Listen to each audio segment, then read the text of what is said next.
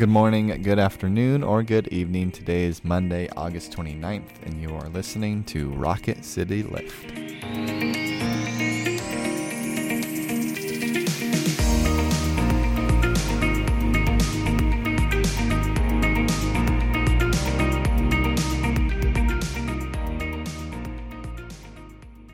Hi everyone, welcome to Rocket City Lift. I'm Tara Bolger. And I'm Brett Goodeman. And we come to you 3 times a week and try to bring a bit of a spiritual lift to your day. We are going to hear a familiar passage from 1 Corinthians, but before we get to that, let's begin with prayer. Let us pray. Lord God, in the reading of your word and the reading of the familiar, may you reveal something new. In the reading of the familiar, may we find comfort in the words that last forever. In reading something familiar, may we be transformed by your love, which permeates all your work in the world. We pray this all in your name. Amen. Amen.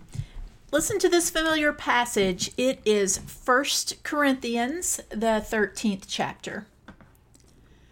If I speak in the tongues of mortals and of angels, but do not have love, I am a noisy gong or a clanging cymbal.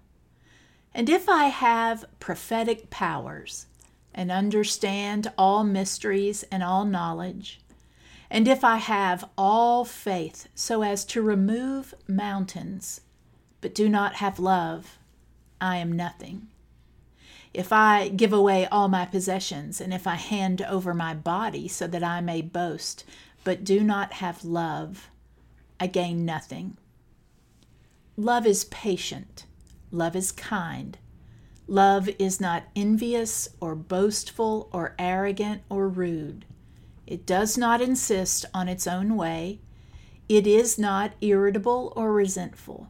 It does not rejoice in wrongdoing, but rejoices in the truth. It bears all things, believes all things, hopes all things, endures all things. Love never ends. But as for prophecies, they will come to an end. As for tongues, they will cease. As for knowledge, it will come to an end. For we know only in part, and we prophesy only in part. But when the complete comes, the partial will come to an end. When I was a child, I spoke like a child. I thought like a child. I reasoned like a child. When I became an adult, I put an end to childish ways. For now we see in a mirror dimly, but then we will see face to face. Now I know only in part. Then I will know fully, even as I have been fully known. And now faith, hope, and love abide, these 3, and the greatest of these is love. This is the word of the Lord. Thanks be to God. Tara, on this Monday, how are you, and what has been bringing you joy lately? I'm doing great. I think what is bringing me joy is that everyone's back in school, and by everyone, I mean my children. So it's just an exciting time. Hannah will be hearing back from colleges in the next couple of months, and I'm excited for her, and Ryan's settling into school. So that's been bringing me joy. What about you? I had a double committee meeting last night, and whenever I go, such joy.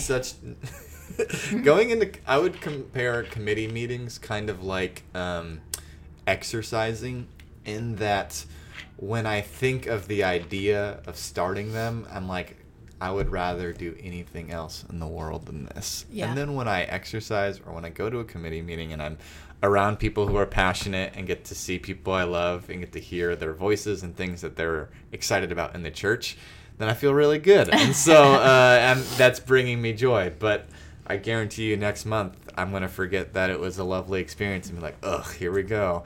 And I'm sorry to all committee members who are listening to That's this. Right. But to our scripture, this is 1 Corinthians. I'm sure everyone has heard this passage often being used at weddings. But what's the original context that prompted Paul to write this? So, when it's used at a wedding, it's often used like, oh, look, the Apostle Paul wrote this beautiful thing about love, as if he just wanted to like have a chapter thrown in here about what he thought about love. He's actually speaking to a very specific problem. And so this church in Corinth, they are arguing over who has the better spiritual gift. Some people speak in tongues, and they say that because they can do that, it's a better gift than having some sort of prophecy or having this, incredible knowledge about God and the Bible. And some others say, well, I have a better faith. And then others are saying, well, I give away everything for the church, so I am giving the better spiritual gift. And so Paul, and it's causing all this disunity in the church. And so Paul writes to them and reminds them that the intention behind the gift or the sacrifice matters. And it matters that everything is done and rooted in love. And then he describes what love is like. And he doesn't specifically mention Jesus Christ, but this is his Christology, right? That love is this patient and kind thing, that it doesn't seek after itself, and that it doesn't rejoice in wrongdoing, but rejoices in the truth. And so those passages about love are really about who he thinks Jesus Christ is. So they may be having a hard time loving each other, but he's hoping that their love for Christ will help them to bring that love into all their relationships. What about you? Is this where you tell me you had this read at your wedding? I don't think so. Not that there's anything. You don't think so? I think we picked some I think we were religion majors, so we were trying to really throw our pastor through a loop Habakkuk. And picked Leviticus or something like that. Something really obnoxious. But yeah, this is 1 Corinthians. Paul has spent time with this church, and this is 1 Corinthians brings me such comfort. So often people talk about if we can just, get back to the early church that was close to Christ and model ourselves after early church, things would be so much better. But y'all, this is the early church, and they had issues. They had problems, both in the spiritual gift tribalism. Humans gonna human. It's the spiritual gift tribalism. There was within this church there was the tribalism of who was the better leader, of Paul or Apollos. There was the tribalism on what was morally correct in terms of women speaking or women dressing or sexual immorality. And so there's all these things that all these different groups within the church are clashing about. And so how do you speak truth into the midst of all these groups that are supposedly under one thing but have all these different ideas and competitive natures and are fighting? Again, sounds a lot like the church today. But Paul brings it back to one of the most important things, which is who is God, and God is love. And what does that specifically look like? What is, love is used so often, so Paul paints this picture of who God is in the most intimate, incredible ways that, again, as you said, is drawing us out of these things that we think are important, drawing us out of these things that we have made our gods, and then saying, no, this is our God. This is the number one, is God is love. When we make, our gods what gifts we have, when we make our gods who our leader is, who we're following, when we make our gods what our moral piety is. And so when those things become God instead of Jesus Christ, Paul is pointing us back to Jesus Christ and what that specifically means. Yeah, and would you like to know the interesting trivia I learned preparing for this sermon? I would love to learn.